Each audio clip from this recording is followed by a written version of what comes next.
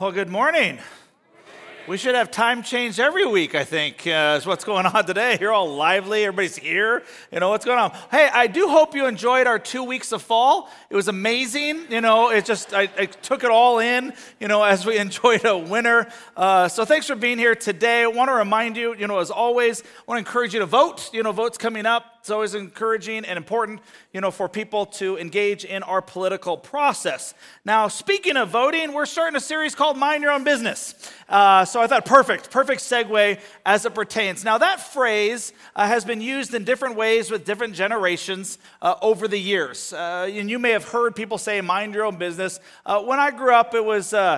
check yourself before you wreck yourself. Anybody else? No, I'm the only one. Maybe you're, a little older and it was more, mind your own beeswax. Anybody heard that phrase, mind your own beeswax? Today, my kids and others, there's a new phrase that's much more popular. It's stay in your lane, right? Stay in your lane. And all of these phrases have the same meaning, which is, this is my area, my territory, mine. You stay with yours, I'll stay with mine. I'm not interested in what you have to say or do in my life. So I wonder, what areas of your life have you said or thought the phrase, mind your own business when it comes to something in your life? Maybe it was something even that happened this week. While you're processing that, here's what I have found. It usually happens in the form of unsolicited advice from people. And you see this, the glazed over look, from one mom to another as they just begin to tell them how they should parent their child. Not that they asked or inquired, but people were just freely giving advice, and you're just like, just mind your own business, and I'll just take care of mine. Or maybe it's in work environments, where you're working on a project and unsolicited, somebody comes in, not a boss, but somebody else, hey, you're not doing it right. You should probably do it this way. Have you thought about doing this? And you're like, I didn't ask you. Mind your own business. You work on your area. I'll work on mine. Now, if you're a Christian, we see this happen oftentimes in what's called our small groups or life groups. And the life groups, it's usually a time of prayer requests. So people then share their needs. And somebody might say, you know what, can you just pray for me and my wife? We're just going through a couple things here and there. And then somebody else jumps in and just feels like, well, you know what? We went through something similar. So let me tell you the 16 things that we did that can help your marriage that I want to do to fix you. And you're like, I just asked for prayer. I didn't ask for this. Why don't you just stay in your lane? Why don't you mind your own business and let me just kind of stay in mine? So let me press in just a little bit further because it's not just with one another. What areas or where have you asked God to stay out of your business? Where have you asked God to stay out of your business? God, bless me and, lead me and keep me safe, those things, but stay out of my work business, stay out of my relationships, stay out of some other aspect of my life. Now, the area that many Christians may say one thing, but demonstrate far more, stay out of my business, God, is finances. So the question becomes, do I believe that if God is in my financial business, the things will actually go better? So I want you to step back for just a second. Do you believe that if God is in your marriage, that your marriage will go better according to God's ways and principles? Do you believe that if God is leading your parenting and guiding the principles of parenting, that will go better? Do you believe that if God is in your work or you're submitting yourself to his dreams, that those things will go better if we live according to the Creator and how he designed and created us to be and to work? Because in all of these areas, if we say yes, why is it that we have a hard time saying yes when it comes to resources? Now, this is where some of you are cringing right now because you're like, I haven't been in church in weeks and I knew it. We're talking about money. Why is it the 1 week? Or you're like, I came to trunk or treat and now I get reinvited back and you're going to talk about money? Are you kidding me, Dan? Of all weeks, I was praying that God was going to use you and this was going to be the next week on Plot Twist. Okay, plot twist, we're talking about money. So... there you go. But I get this. Let me actually, though, say that this really is so important and it is the perfect week to be here. Here's why. What is one of the top reasons that people have stress and anxiety? Money. What is one of the top reasons for conflicts in marriage that lead to even divorce? Money. What is one of the biggest challenges if you own or work in business? Managing money. What is one of the biggest obstacles to truly follow Jesus? It is the view and the placement of money in our hearts and our lives. So if we can invite God into our money, think about this, could it actually help our stress, our marriage, our businesses? That's why this is so important. Because it's not about money. We're actually addressing one of the greatest needs that you have in other areas of your life by talking about money. And the reason that's important is because Jesus also talked as much about money and resources as almost any other subject in the Bible. And yet we kind of shy away from this, but I'm actually excited to be able to share this because I think it's going to help your relationships, it's going to help your finances, it's going to help your work environment if we can understand what does God actually have to say about money. Because it's not a financial message, it's a faith, discipleship, and relationship message. So let me start with this. Mind your business is actually an ownership statement, right? The only reason you say mind your business is because somebody is involved in something that you believe is something over your purview or your authority or that is actually yours. And so with that, I want you to answer this question. If there's one thing that you get from today and you miss everything else, here's the one thing that if you can answer this question, I promise if you didn't get enough sleep last night, take another snooze, okay? This is it. If you can answer this, it will set the stage. It'll have you thinking for the rest of today and the rest of this week. Ready? Here's the question.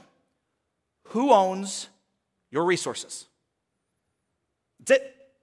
If you can honestly process through the answer to that question and what that means in our lives and in your life, then you will see some things begin to take place that may be different than the way things currently are operating.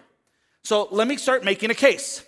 If I came to you, because we have this ownership idea, if I came to you and I said, hey, can I borrow your RV to go camping? Can I ride it? I'm sure, because you guys are so generous, you would say, well, yes, Pastor Dan, you can borrow my RV. And so I would take the RV, and then all of a sudden you remember some things, and you're like, oh, and you call me, and you say, hey, Dan, I know you have my RV, but there's a couple things I forgot to tell you about some things that will help you enjoy it more, but also how I would really like it to be returned.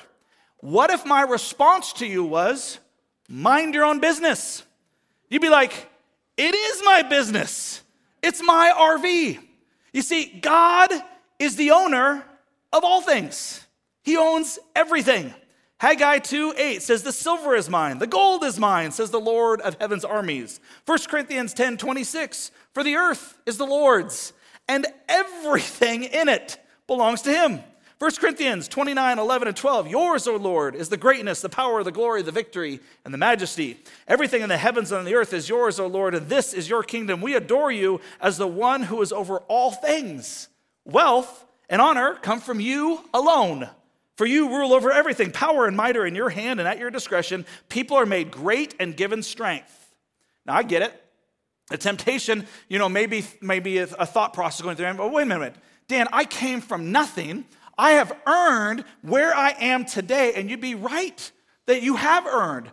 But don't forget, as we talked about last week, that you may say to yourself in Deuteronomy, my power and my strength, if my hands have produced this wealth for me. But remember, the Lord your God, for it is he who gives you the ability to produce wealth in the first place. He created you, and he created you with those gifts. Because the moment we take ownership of things is actually the moment we begin to lose God's blessing and God's leadership and oversight in the things that we think we own, which we're going to talk more in just a second.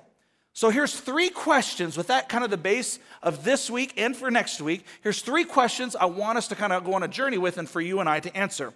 Question number 1, which we've already begun to discuss, who owns it? You got to answer that. Me or God? Now this is the part that really hit me in my own journey with Christ this week. When we acknowledge God's ownership, every spending decision now becomes a spiritual decision. That hit me. I don't know why it was something new or something the way it was phrased. We don't ask now, Lord, what do you want me to do with my money? You start praying, Lord, what do you want me to do with your money that you've given to me to steward on your behalf? It's a completely different way to view resources. That was just something that just hit me, and Caroline and I were talking about this, yesterday for quite a while. It's most important, because if you own it, we won't listen to God on it, but if he owns it, then we are his steward, and we're stewarding what he has given, which means that we are going to take care of it the way the owner wants it taken care of. So it changes everything. So who owns it? You or God? Second question, who am I putting first when it comes to these resources? Me or God? Now God, in all things, he demands first place because he gave us everything. He says, all right, put me first in those things, whether it be in parenting or relationships or work or whatever it may be, but also in resources. And as I mentioned, Jesus talks more about money than almost any other subject. And I don't know if you realize that to God, it's not about money, but he created us and he knows that resources are going to be one of the top things that competes for our hearts. And so he's like, that's what I'm dealing with. I'm dealing with a heart issue that's exemplified through resources. And so he says in Jesus says, Matthew 6:21, wherever your treasure is, there the desires of your heart will also be. It's fascinating that Jesus could have put anything there. Hey, wherever your relationships are, that's where your heart will also be, which isn't untrue, but he decided to elevate that as the most important thing. So if God wants our hearts, and he knows also where we put our treasures, our heart will follow, then what does that mean? And every time we've talked about this, I try to use this because it's something you remember, all right? And it's not Thanksgiving. No, it's not Thanksgiving. It's not Valentine's Day, okay? But here's what it looks like. Here's your heart, and here's your treasure. And here's what you know. What you care about, you will spend resources on. True? Okay? We always seem to have money for the things that we care about. We'll even be willing to go into debt for the things that we care about. Where our heart is, our treasures, or even our borrowed treasures, are actually from. But that's not what the Bible verse says.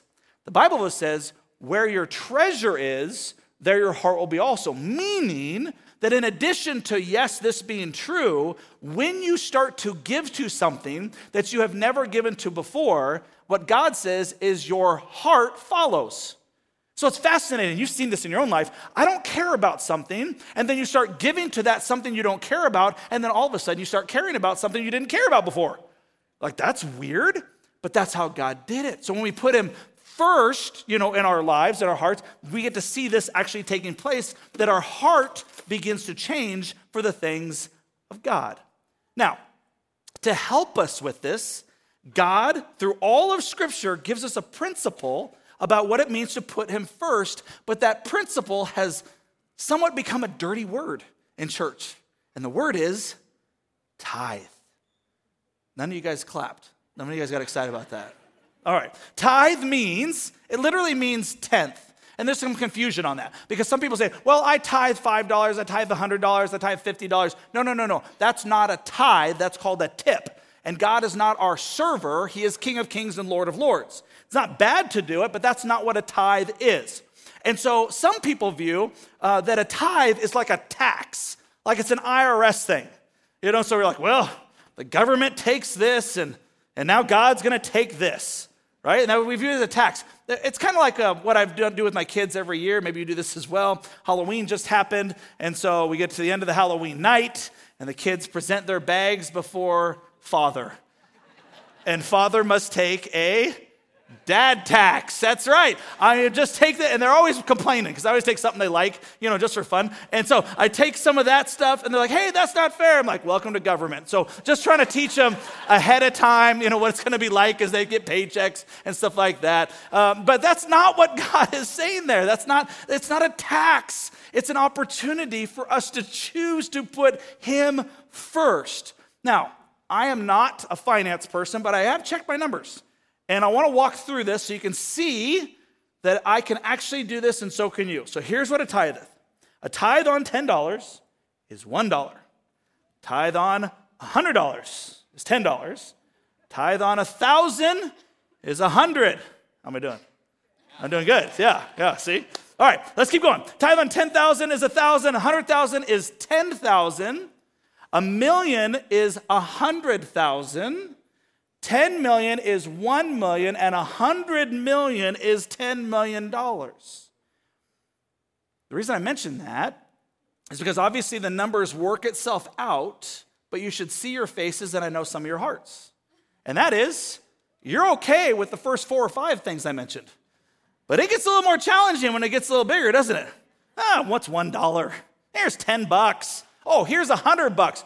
Ooh, 1,000? I could do something with that. 10,000. Man, there's a car I want to put a down payment on. 100,000. Heck no. Do you know what you can do with $100,000? Which is why when they actually do the studies, it's actually harder for people who have more to give the tithe than those who have less. Which is a reminder and a principle as it pertains to the tithe. In Leviticus 27:30 says, 1/10 of the produce of the land, whether grain from the fields or fruit from the trees, belongs to the Lord, must be set apart to him as holy. Malachi 3:10 says, bring all the tithes into the storehouse so there'll be enough food in my temple. Notice it says, for I never noticed this till this week, it says bring, not give. Because you can't give what doesn't belong to you. You are bringing to God what already belongs to him, which is why that word is to bring. Now, storehouse is the temple. God says, and we see this principle in the Old Testament and the New Testament, that he wants us to give to his church that he created. And it's not just for physical nourishment, which is also helpful, but it's also for the spiritual nourishment that we receive. But Dan, I give to other causes and places. Great. And we should. And we're going to talk even more about that next week when we talk about generosity, but not to the neglect of the church. And I know why, because we like to be in control of our resources. Because I want to determine where some of these things go. And it's great to give to those things, like I said, which we'll talk about next week. Now, who says mine more than anybody else? Kids, 2-year-olds, right? Have we grown up at all when it comes to our relationship with God? Oh yeah, also those seagulls from Nemo. They say that a lot, as well. Guys, when we become solely consumers, it will actually destroy us from the inside out, and God knows this. Some of you have more money than you've ever had in your entire life, and you are not any more happy, content, peaceful, oriented. You actually find yourself just as miserable, if not more than before. Why is that? Now, speaking of ownership, if you want to keep something that doesn't belong to you and it belongs to somebody else, what do we call that? Stealing, theft. Malachi 3:8-9, God says, will a mere mortal rob God? Yet you rob me. But you ask, how are we robbing you? In tithes and offerings. You are under a curse, your whole nation, because you are robbing God. Now what's happening is the nation of Israel has entered into a place of prominence, and what they've done is taken care of solely their own households, their own families, their own barns, their own future, and they've neglected to give to God. And God says, this is not good. And so a curse is coming upon you. Now, curse has nothing to do with hell. It has nothing to do with salvation. This is not a salvation conversation. What a curse means is that in Hebrew it means misery. God says he's going to withhold the blessing that he actually had in store, and instead you're going to experience misery because he cares about you so much. He wants you to make sure you understand this. And as parents, we know sometimes we need to discipline our kids in order for them to do what's right and best. Now, this is usually the time in a message like this, because many of you are very astute and you've been listening very carefully. And you're saying to yourself, but Dan, I'm a New Testament Christian. In context, God is talking to the nation of Israel. He's not talking to me. I'm under a new free covenant. Jesus doesn't talk about tithing, and so I am under no obligation to be able to tithe on a regular basis. Okay. For those of you who are Christians, just pretend. If it wasn't Dan, if Jesus were here today, and he told you to tithe, would you? If Jesus himself was here today. Because 2 times in the New Testament, Jesus affirms the tithe to religious people. The first time in Matthew 23:23, and the other here is in Luke chapter 11, verse 42. What sorrow awaits you, these religious leaders, you Pharisees? For you are careful to tithe, even the tiniest income from your herb gardens, but you ignore justice and the love of God. You should tithe, yes, but do not neglect the more important things. The more important things, obviously, are loving God and loving other people. That is more important than tithing. But he doesn't say, oh, you don't have to do that anymore, or that's not important anymore. He actually reaffirms it to all the people that are listening. Now, you might also be saying, Dan, I know my scriptures as well, and it says that you should not give reluctantly or under compulsion. And I'm feeling reluctance or under compulsion, Dan, and I'm not giving. You're partly right when it comes to that scripture. Let me tell you the context. 2 Corinthians 9:7 says, you must each decide in your heart how much to give. And don't give reluctantly or in response to pressure. You're like, got him. For God loves a person who gives cheerfully. But do you know the context in which Paul is writing? Paul is writing to the church in Corinth, and he's coming there, and he has asked for an additional offering to be taken so he can take it to those who are in need at the church in Jerusalem. He is not saying, let's replace the giving or whatever you may be doing, reluctant compulsion. He's actually saying this is above and beyond. And we do the same thing here. Like when we do Pave the Way to pay for the expansion of the kids and the outreach and some of those things, this is an above and beyond gift. Or in just a couple of weeks, we're going to take Joy to the World, a Christmas Eve offering, where 100% goes outside these walls. That's when I should tell you, don't give reluctantly or under compulsion, for God loves a cheerful giver. It's always in the basis of above and beyond gifts, not our regular contribution to God. Now, this is what it does. In our relationship with God and one another, it enhances things. It helps things. Remember, God wants our hearts, and he wants to help our relationships as well. In fact, I was so excited to be able to share with you this testimony video of a younger couple in our church who has seen this play out recently in their lives. Go ahead and check out the screens with me now. I was a travel nurse. I started during the pandemic, so we were kind of all over. That's when we were paying off our debt, so it was pretty lucrative. Total, we had like $80,000 worth of debt combined for everything that we had, and we paid it off in under a year. We were very pregnant with Molly, and she was coming to the end of her contract, and she makes more than I did as a nurse. I was working construction and not making a lot of money at all. I was making like $17 an hour. We had a couple paychecks left coming in, but they were pretty significant. And so we were faced with the decision of, do we save all this money or do we still continue tithing when we know I'm gonna be done working? We were at dinner with our life group leaders and our friends, Jeremy and Kim, and we asked them kind of what we should do in that situation. Do we still tithe or do we save that money to get ready for this baby coming? And he's like, well, as a pastor, he's like, I'm obviously gonna tell you that you should tithe. But as your friend, he's like, that's a really tough decision. I think that you should pray about it. It was kind of one of those things where we asked, but we knew the answer. We knew the right answer. So we prayed about it.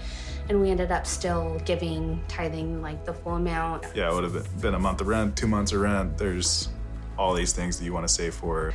It was scary, not knowing like, when am I gonna go back to work after the baby, or is his job gonna be okay? So yeah, we were just totally in this unknown. I think God heard our prayers and knew our worries about it. Wood got a new job from a friend in our life group, where he had benefits, way higher pay, commission, so he was able to switch into that provider role and take care of us. I'm 26, and I never thought I'd be in a position where I would have money or be able to give or anything like that. So I think it's so cool that we get to share our story, and I really hope that the people that are like people of our generation are like ready to take the call, because man, like starting early and getting on track, like that was the best thing that we did for our marriage. Is we've seen so many people struggle so hard with finances. If you wait, like your blessings will come, but they're just later in life where you don't get to see the awesome fruit of the labor of like being able to give back to God and seeing what he's going to do with it. You're going to be able to make a difference no matter where you are financially. God just wants your heart in every decision. Isn't that cool? to hear that from a younger couple. I just love that they're getting it in their 20s. They're understanding what this means and what this looks like. I hope you heard about what difference this makes in their marriage again, like we talked about. Now, also heard that I need to have a conversation with Jeremy about what the difference is between giving pastoral advice versus Christian advice, but that's a whole different conversation that we'll have later, as I just heard that now. All right, so which leads us to question number 3, who will I trust? So we've talked about who owns it all, who's going to be first, but then this one's different. Who will I trust, me or God? Because giving isn't a financial decision, it's a faith decision. It really is answering this question, do I trust that God can do more with my 90% than do more with 90% than I can do with 100%?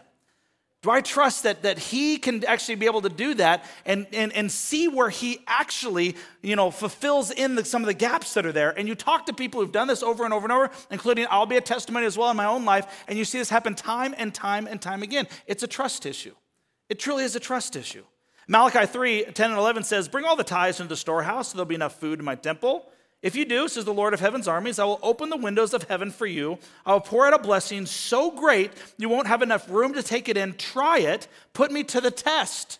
Your crops will be abundant, for I will guard them from insects and disease. Your grapes will not fall from the vine before they are ripe, says the Lord of heaven's army. Now, here's what I know, is that if you take this, whoa, that almost became a very dangerous situation. If you take this seriously, you'll go home, you'll look at your budget, you'll actually put in there a tithe or a giving, opportunity, and you'll get to the end, you're like, doesn't add up. I can't afford to give.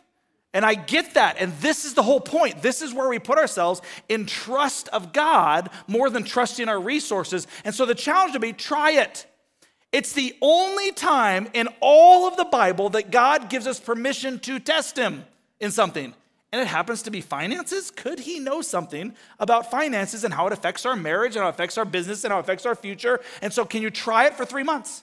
See what happens. See what God does when we say, okay, your word says this. I'm going to trust you, and I don't know how it's going to work itself out, but I'm going to see. That's an adventurous, trusting journey.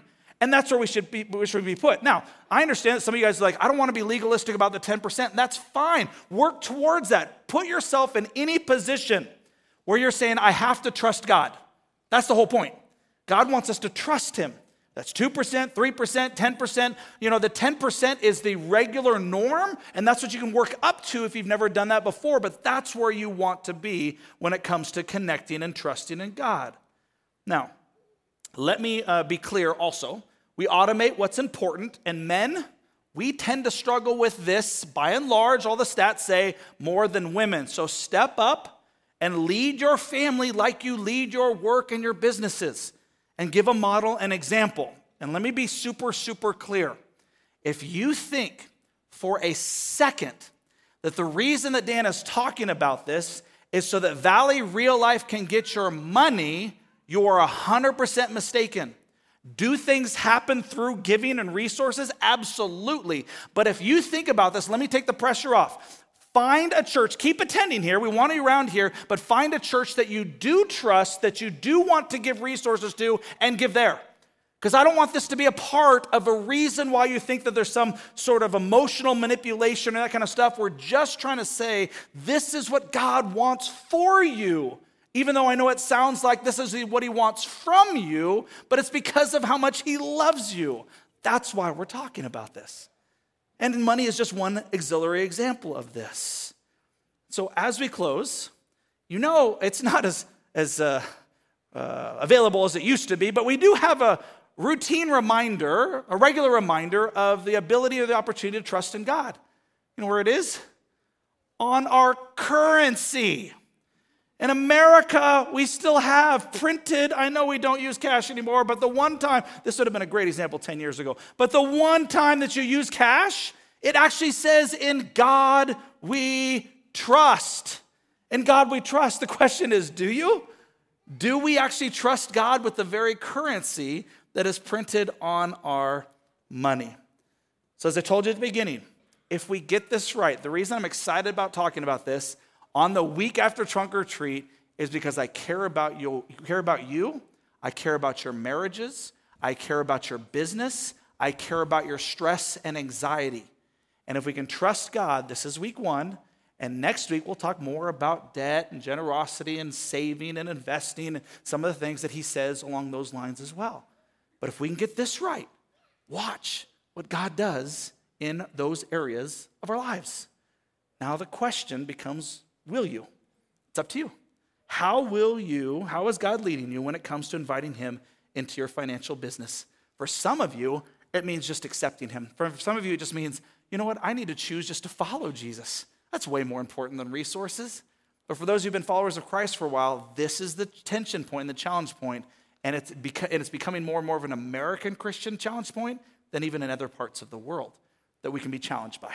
And I hope you know how much I love you for us to be able to talk about this. Let's pray. Jesus, thank you so much for today and the opportunity to talk through this. And I do pray that it would be something we'd be challenged by and encouraged by because of how much you care about us.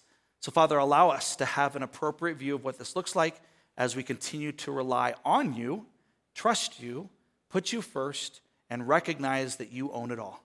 It's in Jesus' name we pray. Amen.